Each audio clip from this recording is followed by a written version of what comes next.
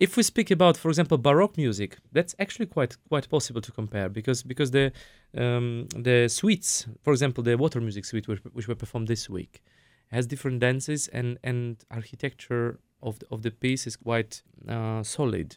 Every suite must have a couple of dances, and dances should be shaped in a special way. So it's like, Venetian arch having a special shape. You cannot change amount of the ornaments on it. Yeah. So it's a sort of Baroque engineering of the building.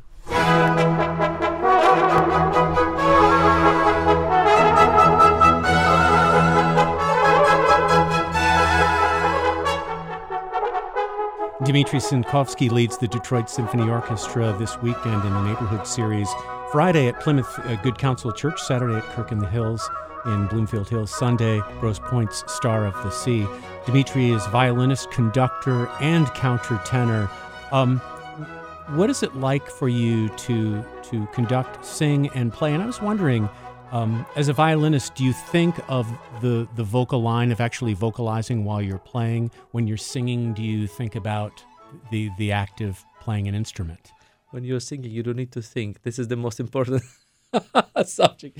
No, that's a joke, but I have to say you one thing. The brain works really differently, either when you conduct, or when you play, or when you sing. This is quite amazing thing I found. You can easily pick singing after violin, but to get back it's very difficult because the muscles are so relaxed, and the muscles of your body and the brain is totally in a different shape, and also everything is different. If you talk to singer being a conductor, you have to always find a way, because singers they are so much inspired by music, and they are sound itself. So when you're talking to the violinist, it can be more analytic, it can be more engineering, as we have spoken before.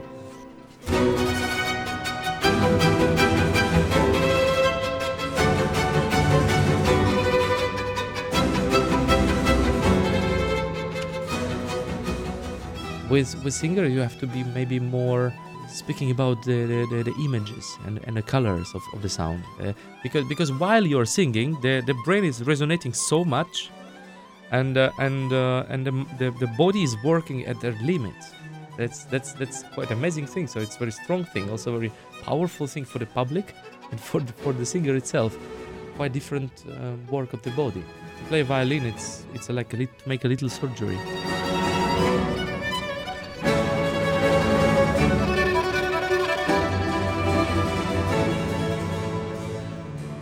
Surgical. I get that.